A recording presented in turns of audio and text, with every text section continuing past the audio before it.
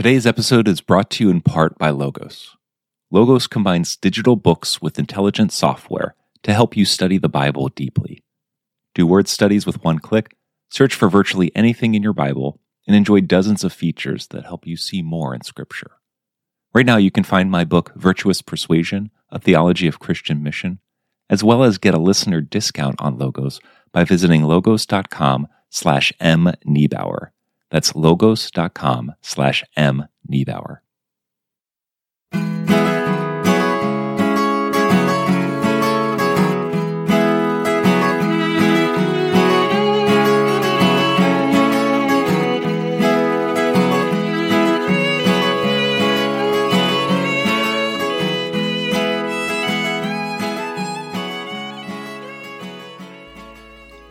Why doesn't the Creed say anything about the Bible? Why does it not mention love or mercy or justice? What is the relationship between the Church, the Bible, and the Apostles' Creed? Welcome to This We Believe, the podcast where we explain the essential texts of the Christian faith. My name is Dr. Michael Niebauer.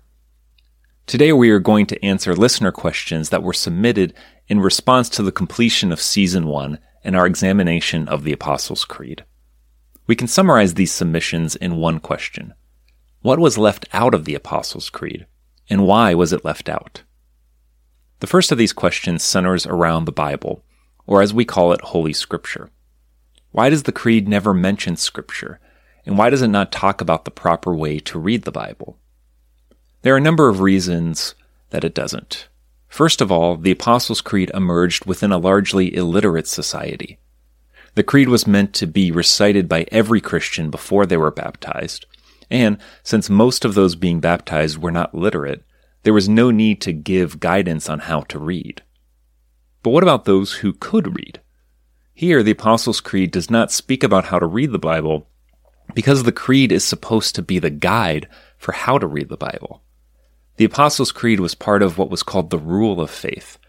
It was meant to be both a summary of the core message of the Bible and also a guide for how to read the Bible. Think about what we do when we read a book. We don't simply grab a random stack of papers and start reading them. Instead, we look at the cover of the book, which tells us the title of the book, the genre, whether it's a novel or poetry or nonfiction, and we read a synopsis of the book on the back of the cover. All of this information both summarizes the core contents of the book and serves as a guide to help orient us as we read that book. The Apostles' Creed is very much like the cover of the Bible. It summarizes the core message and helps to orient and guide the reader of the Bible. This guide functions in both a negative and a positive way. Negatively, it tells us what kinds of readings of the Bible are wrong. Now, there is a strain of contemporary thought that rejects any notion of right or wrong meaning in books. This philosophy says that all interpretations of a text are equally valid, and what matters the most is my personal interpretation of a text. But of course, this is nonsense. If I read a biography of George Washington and come away from that reading believing that George Washington was a Martian and that America was a mythical planet, I would be misreading that biography. And if others believed my interpretation, they would be just as crazy as me. Similarly, if I read the Bible and come away from it thinking that Jesus was just a nice guy or a good teacher, or that the church was superfluous to the Christian life, or that creation existed prior to God, then I would be misreading the Bible. And the Apostles' Creed would hopefully help me understand what I got wrong. But there is a positive way in which the Creed guides my reading of the Bible. It tells me not only what readings are out of bounds, but also what readings are in bounds. G.K. Chesterton once said that doctrines like the Creed are kind of like walls, but they're not the walls of a prison, but the walls of a playground. These walls are not meant to keep us cooped up in some drab prison, but instead demarcate the fun and joyful arena of a play yard. By giving us some guide rails for how to read Scripture, The Apostles' Creed, in a sense, frees us up to read the Bible in a personal and joyful way. The Bible can continue to speak to us personally today, despite it being written 2,000 years ago. And we can have a degree of confidence that God is truly speaking to us personally in the text if we know that our interpretation is in line with the billions of other Christians who have read the Bible before us. This is why participating in a Bible study can be so fun and rewarding. If there were no commonly held beliefs about the message of the Bible, a Bible study would be a chaotic free-for-all, with each person simply disclosing their own strange readings. But since there is a common agreement, one can engage in a common and shared discussion, where each person can contribute to a deeper and fuller meaning of the Bible. I can read Scripture with someone who is brand new to Christianity, and they can unearth an insight in the text that is new to me, yet is still within the boundaries of the Apostles' Creed and the historic teaching of the Church.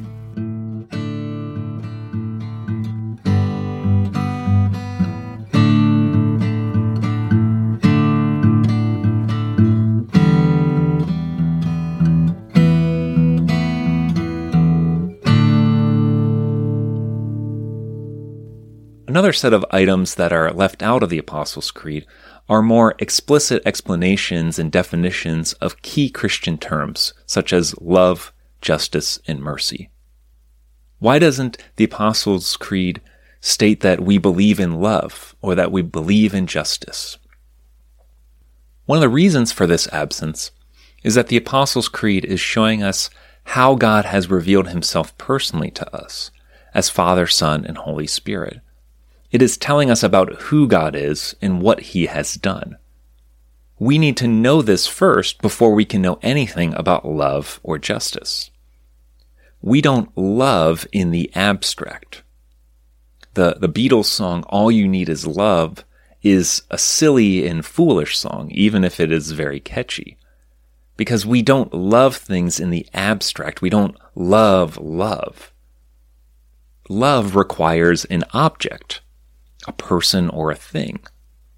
For Christians, God is the source of love. God is the one that we love. And it is through God that we discover what it means to truly love. So we have to first learn about who God is, God's identity, and how God loves us before we can come up with a definition of a love that is accurate. Proper love of God is meant to order all other loves in our life.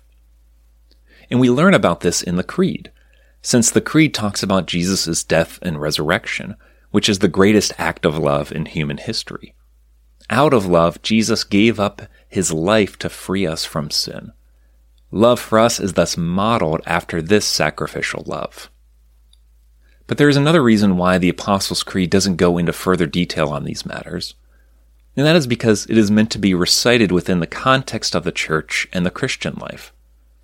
One doesn't recite the creed as a private Christian, but does so in part of a worshiping community. And this worship includes the readings of Scripture, where we hear more about Jesus' life and teaching.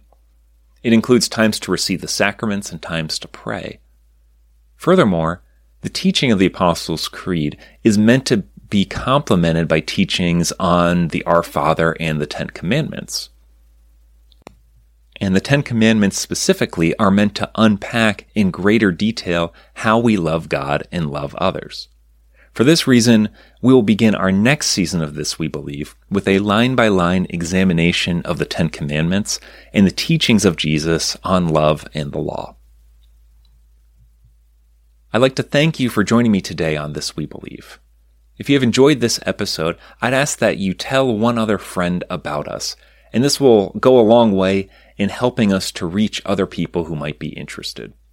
If you'd like to connect further, please visit our Facebook page at This We Believe Podcast, our Twitter at we_believe_pod, and if you have a question you'd like answered on a future show, please send us an email at thiswebelievepodcast@gmail.com. Take care and God bless.